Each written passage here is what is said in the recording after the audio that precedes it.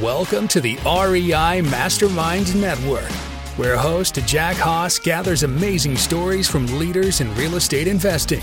In each episode, our guests will tell you what they're doing that works, what they've tried that failed, and best of all, you'll learn actionable steps to take your real estate investing to the next level. Now, here's Jack with another value-packed episode. We have Deji Hambolu with me here today. Deji, I really appreciate your time. And if you want to follow along, I'm going to point everybody to your website. And I'm going to put a direct link in the show notes. I'm going to direct everybody over there, but I'm going to try to spell it here quick. DejiHambolu.com. Take a particular note because Deji has a free workshop coming up here at the end of the month you're going to want to check out, but really appreciate you being here. Awesome. Thank you, Jack, for having me. It's a pleasure. I love the work that you do, man. And thanks for having me on your show. I appreciate you being here. You have a particularly interesting story. You have a lot of enterprise experience finding efficiencies across organizations. I have to ask, though, with that type of experience and background, how did you find your way into real estate investing? But more importantly, what have you brought with you to this new world? Awesome. Great question. I often think about it myself, and I see a lot of kind of things, qualities, characteristics from my enterprise experience that's really helped me along my real estate journey. But how I got started and how I transitioned into the real estate space was I was actually doing it part-time while I was working. My first job out of college when I graduated from tech back in 2014 was I worked at Coca-Cola at the headquarters. And I was helping them with some operational efficiencies, continuous improvement type roles. So I was managing a lot of projects, working across cross-functional teams, implementing new strategies, global strategies, and doing a lot of cool hands-on stuff and managing projects. And then my 5 to 9 was real estate focused. So I would use that time to look for property, educate myself first off, use it to find property, and actually go through the entire process after work. But one of the things that I think was very instrumental in helping me from my enterprise experience was the project management component.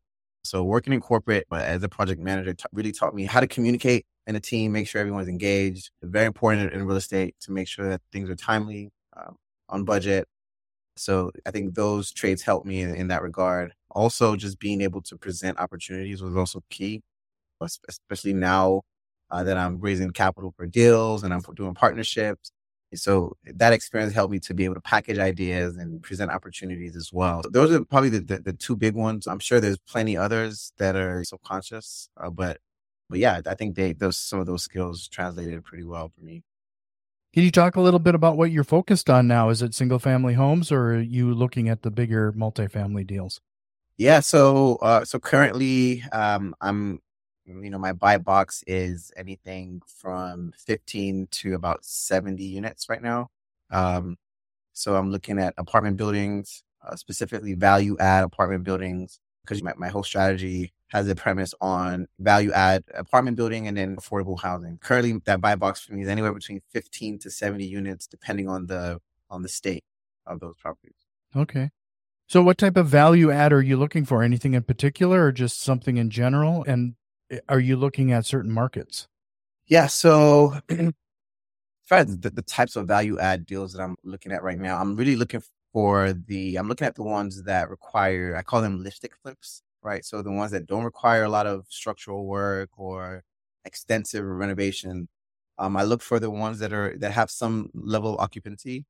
So typically anywhere between 60 to 80% is that sweet spot for occupancy with of course, the opportunity to execute on a lipstick flip. So those are things like maybe painting the walls and updating the flooring and painting and updating the cabinets and some of the light fixtures and light stuff like that.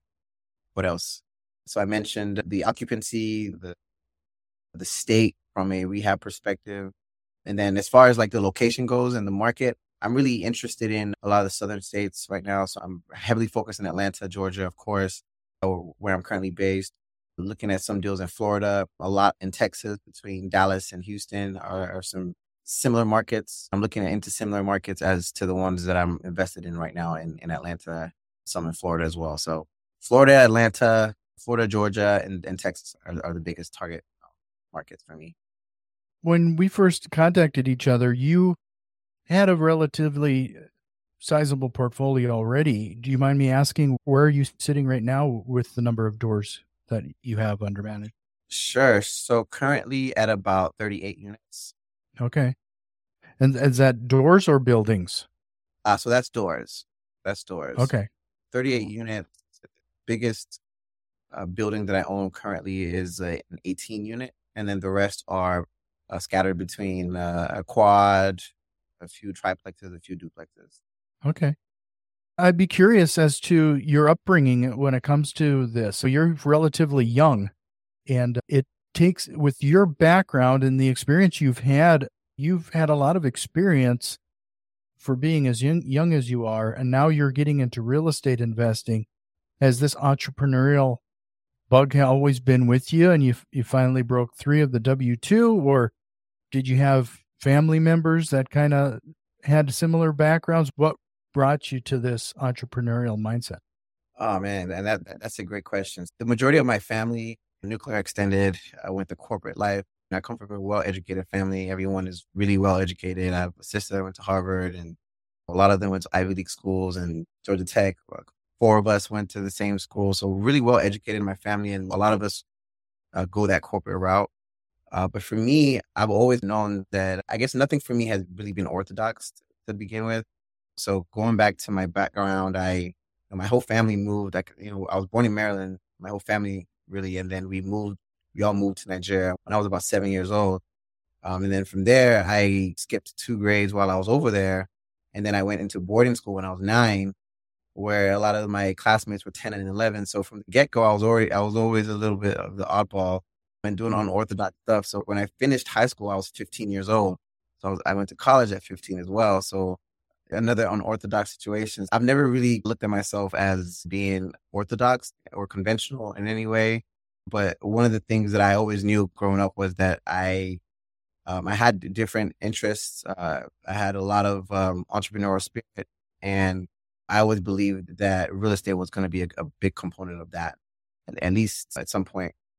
But how I made the transition it was one of those things where it's like, you make a plan in your mind and you want to go that way. But then the other side of it is sometimes you just got to take the leap, and you got to take the leap before you think you're ready. So I went that route as opposed to waiting on a particular plan. And I know that's backwards from how a lot of other people did it, but that was how my journey went and how it's going on currently. There's a lot to be said for that imperfect action. At least you're taking action. You're moving forward in some way. So I commit. That's awesome.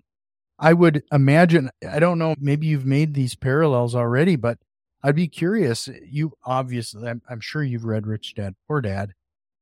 And the poor dad was a scholar, a professor or something, and the rich dad was a business owner. Did you have people so educated where they were saying your corporate avenue is a better and safer avenue, or that maybe you're even a little crazy getting into real estate? Yeah, so great question. And for the record, man, I'm a little ashamed to say this, but I only read Rich Dad Poor Dad maybe a year or two ago. And I only read it a year or two ago after I heard it like multiple times. But there is, of course, someone in my family who's very entrepreneurial, and that's my dad. My dad is very entrepreneurial spirited. And the one thing I learned from him is boldness of taking action and taking risks. As far as even to the extent of the book, Rich Dad, Poor Dad, it's the one who takes the risk who reaps the reward. So that's how I look at things. It's if you want more, you have to take more risk. Granted, they'd be calculated, but risk was always how I perceived things and potential reward. For me, I think my dad was a big influence in that regard. Watching him just be involved in a lot of different businesses and taking like huge risks when most people would question his sanity. But yeah, I think I definitely got that from him. And then my mom is more of the scholar. She's still in school right now, always reaching out for that next degree. So I think for me, I got the risk taking factor from my dad. I got the calculated side from my mom, and I just try to find somewhere in the middle. That's a good balance, though. That probably has, having one foot in both worlds like that has probably put you on some pretty steady ground. And then you meet a lot in the middle too, at different places with different opportunities. I definitely think that's a plus for sure. They help. Are you been pretty much sticking to Atlanta, Georgia, or are you starting to research other areas? Yes. And you mean this from a real estate perspective, or Right. Gotcha. Yes. Yeah. Atlanta is, of course, the best on foundation. I'm always looking in this market. But one market that I'm increasingly interested in is the Texas market. I love the Texas market, specifically Dallas and Houston. I think that these are areas similar to Atlanta in how there's a ton of immigration into the city. Of course, land is limited, so there's a lot of production going on, lots of demand and that need, especially from an affordable housing perspective, which a lot of the metropolitan cities of the U.S. are facing the same thing right now. And those are some of those markets that are also similar. So Texas is definitely a big focus for me right now. And of course, Atlanta will always be a huge focus too. Are you doing more partnerships, buying this on your own? Are you a one-man band? How does that look right now? Sure. So currently my team is myself. I have a contractor. I have about 3 contractors that I work with on any given basis. Licensed contractors. I have, of course, an attorney on board, as well as a few operational partners that help me manage properties after they're stabilized. Okay, so I have a property manager, contractors, and an attorney, essentially. Now, how I execute on the deals today, I do a lot of partnerships. So I do a lot of partnerships. I do a lot of joint ventures. I also do a lot of capital raise via debt as well as equity. So it's a combination of a few different types of partnerships. But essentially, I do raise capital now and provide investors. I work with a lot of silent investors. Just to remind everybody, head over to his website.com. I'll make sure to have that link as a direct link in the show notes. And then take advantage of his upcoming free webinar that he's going to be hosting. I'm sure this page will be there when you go there. And then one last favor for Deji and me. If you found some value in what we've been talking about so far, share it with one of your investor friends. So you go in making these partnerships. How are you finding these partnerships? And have you found that you have to put as much fervor into finding those partnerships as you do the opportunities you're bringing them? Oh, great question. So how I'm currently finding the partnerships, believe it or not, is just really through social media and word of mouth. So I've been out there for a while now on Instagram, especially. I'm starting to get a little bit more on TikTok, but on Instagram at Deji.ceo. That's where I post a lot of the projects that I'm working on, a lot of the deals that I'm working on. I'm very outspoken on the platform. So a lot of times people would find the content that I produce, and then they would reach out that way, either to learn more about how to invest or to actually invest silently into a project with me. Social media is huge. Word of mouth has also been huge. Once you make one investor happy, they brag about it with their friends and family, and then more people want part of the action. So that's been predominantly the 2 main funnels for partnering. You've been now teaching people how to do this as well. How has that been going? Oh, that's been going great. That's been going amazing. Matter of fact, it's the thing I've been most excited about recently, to be honest with you. It's one thing to be able to build a portfolio on your own and do it for yourself, but when you help other people, the excitement and energy is just different. I've been doing this I've been teaching people for a while, close to 4 years, but I really formalized a program a year and a half ago, 2 years ago now. So in 2022, which is last year, that was the first full calendar year of going through the program, and I was able to help 45 people buy their first investment property, which was very huge for me. I was very excited about it. And this year, my focus was to help. My plan was to double that, with not quite double it, but my goal was to do 80 people. And already for this year, I'm at 57 people. So it's going really well. It's very exciting, helping people, of course, get access to their first or their next investment property, but it's really focused around helping people build the foundation for growing and creating a portfolio. So a lot of the things that I teach people is how to set up their LLCs the correct way so that they don't only minimize their risk and maximize their profit, but so that they can get access to more funding in the future so that they can further scale their portfolios. Right? I help people get access to we have an in-house attorney that helps people set up trusts. So really helping people to set up their business structure the right way formed under a holding company, a trust, and those type of things, so that they can, of course, have the protection that they need, but also so that as they're building it on a strong foundation, we also help people get access to different financial products that can also help them scale along the way. So different types of index annuities and things to help protect their wealth as they're building it, and also help them to transfer it tax-free. So it's a very well-rounded program that I'm seeing a lot of great success, and I'm proud and very energetic about it, if you can't tell. So since you've helped so many people now through this process, what is the number one hurdle that you've had to overcome? Great. So the number one hurdle, which I realized earlier on wasn't necessarily a hurdle, but more of an opportunity, was people's credit scores.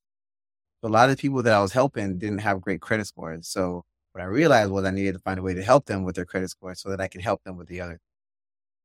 When I say that I can literally help anyone buy property, I mean it. And it's because of the supplementary things that go hand in hand, which is like credit, helping them fix their credit. That's one of the big things in the beginning that was a hurdle, because if you don't have good credit, then you're very limited. Of course, you can still own, you can buy real estate, and even if you don't have good credit, there's creative ways to do it.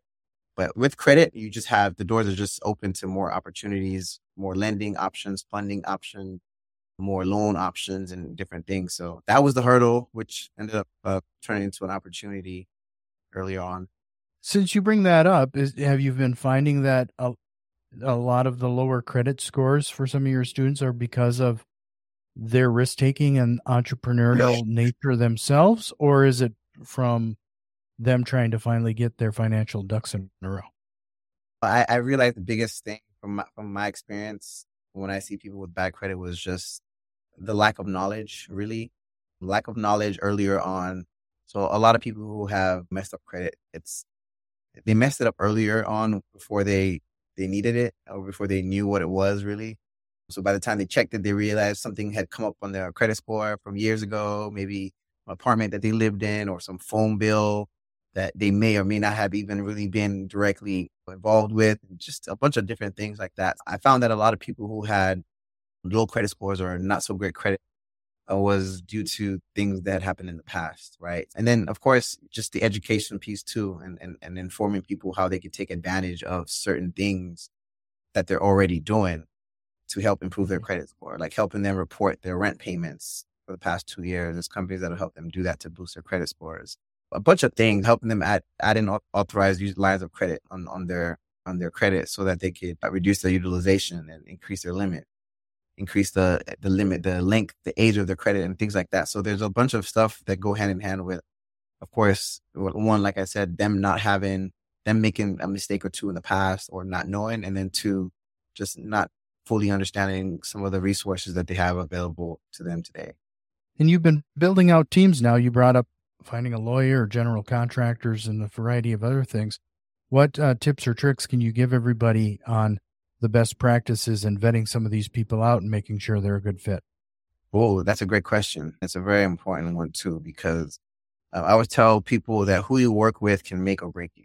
Who you work with can make or break you for many reasons. But some of the things that you can do to effectively choose the right people to work with and avoid headaches is, you want to start off with referrals and references. Okay, so getting referrals from people who have a high quality product in the market or who do good business. They typically have a good network of people who also do good business. You find that people who have worked with the same people for a long time as well are also people that you want to learn more about, because those are people who have a proven track record, right? So proven track record, number one, referrals and references would be the biggest things that I would say. After that, everything else is your due diligence, as far as the questions you ask them, the provisions you make sure that they have in place, like any necessary licenses and things like that. That's your due diligence. But on the front end, and the most important thing is, if you get referrals from good people, good professionals, highly recommended referrals, then the chances are that it eliminates a lot of the diligence you have to do. But you should still do it anyway. But circling back to your experience in helping companies find efficiencies, have you found some consistent efficiency wins that could be had by a mom and pop real estate investor? absolutely, yo, that's a great question, man. Lots of it. So for me, a lot of the mom and pop investors that I come across that are old, that have been in the game longer and have more, and they've had a process going for a very long time. Some of the opportunities for efficiency that I've seen is automation. Like today, a lot of the lead generation is done with artificial intelligence. A lot of it's done through artificial intelligence and automation, right? When you work with automation, you limit a lot of the mistakes you make, whether it's in your ads, in your campaigns, in your outreach, or even in your conversions. Biggest opportunity I've seen so far is the opportunity to leverage AI and automation for sure. I can't stress that enough. In fact, automation is a big part of what we'd use and what we do, to the point where even our follow-up process, because I don't know if you buy any single family homes, but we do. And even though a person might not be ready at that particular time, having something automated to drop a voicemail or send a text once a month and then even once a quarter by itself, that's a big step towards what can actually be done there. Absolutely. Absolutely. It's all in the follow-ups, right? It's all in the follow-ups. A lot of the students that you are you helping them buy their first single family home? Is that where a majority of them start, or do you jump them into something more robust? Oh, that's a great question. It's case by case. So by case one, it's based off of the goals of the individual, based off of the opportunity that's available at the time.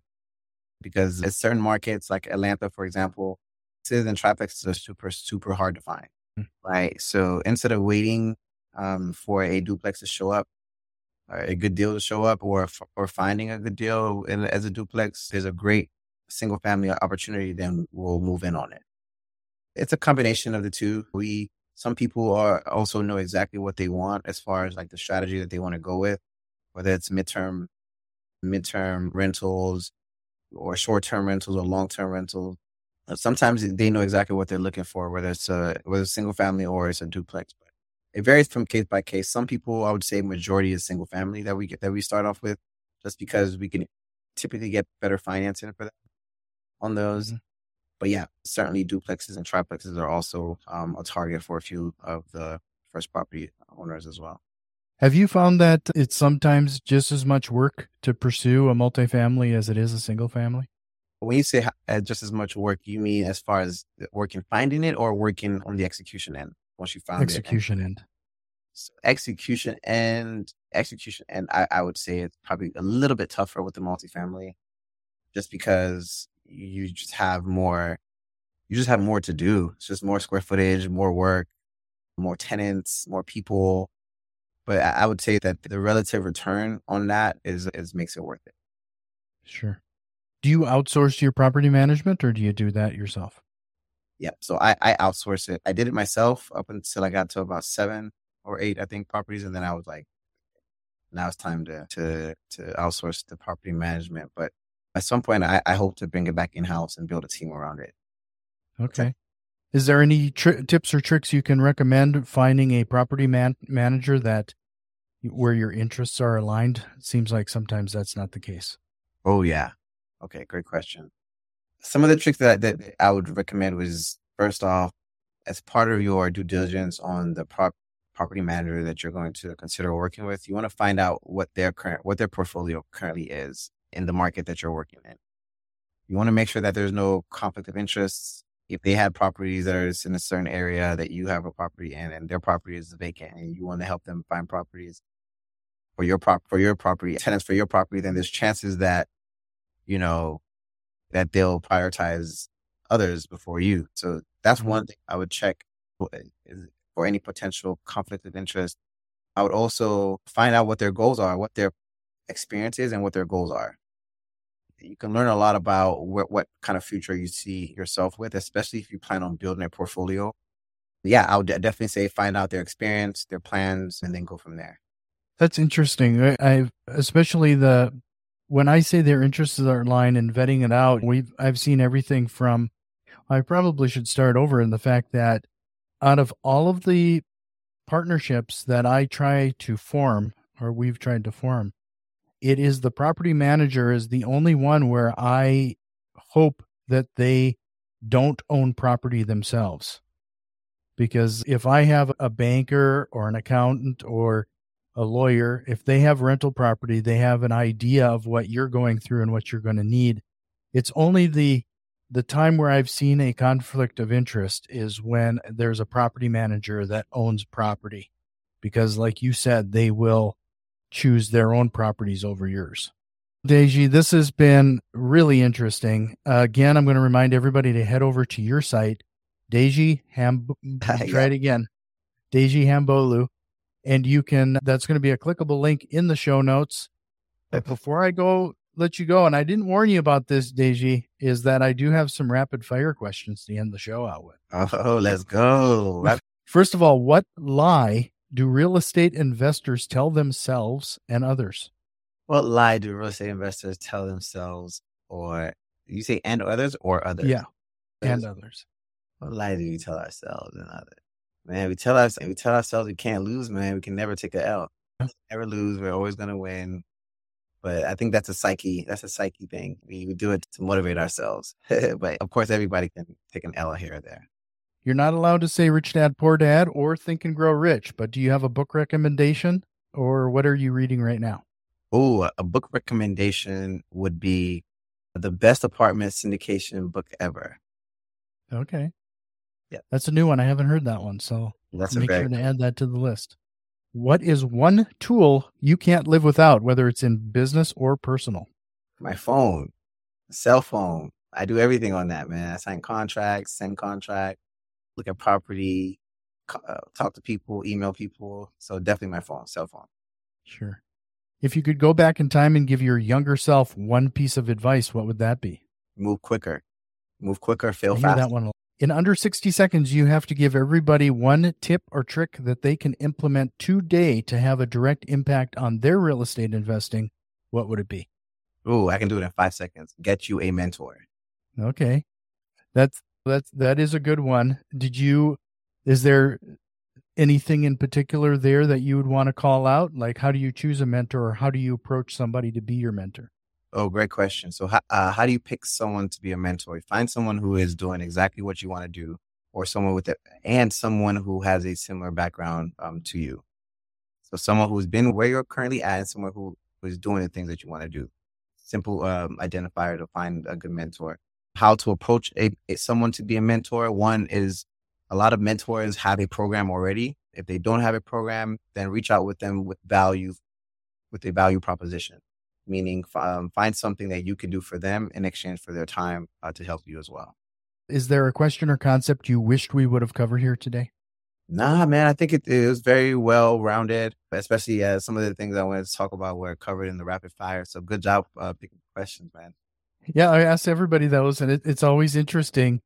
And they've evolved over time. At one time, I even had, "What's your favorite movie?" Just to find out. So, what's your favorite movie? Mine is Shawshank Redemption. Still. Oh, classic. I can watch it over and over again. How about you? Well, what's your favorite movie? Oh boy, it would depend on the day, but I'm probably gonna we'll go with Army of Darkness here today. Army of Darkness. I don't think I've seen that one. See? Oh, Army of Darkness. Bobblehead here. Oh, I'm gonna add that to my list. It's very, very campy. Okay, I like campy, and it's an old '80s movie. So I just warn you now. I'm all for it. Army of Darkness. I like those movies that are. I don't care for horror movies, but I like movies that make fun of horror movies. So if you've seen like Shaun of the Dead, that type of stuff. Yes, that's exactly the movie that came to my head. I was like, okay, yeah. I know what you like. I like those too. I can definitely get with those. But then I can't pass up any kind of martial arts type movies too. Any of the John Wicks, any of that stuff. I'll watch those stuff over and over again. No. But I really appreciate your time. It was great meeting you. I hope you come back again sometime. Likewise. Thank you for having me, Josh. Jack. Thanks so much. Have a great rest of your day. Have you learned at least one actionable step to incorporate into your real estate investing? If so, please consider returning some of that value by leaving a positive review, subscribing to our YouTube channel, or joining our growing network on Facebook and Twitter. You can find links to all of our social media accounts in the show notes. See you next time.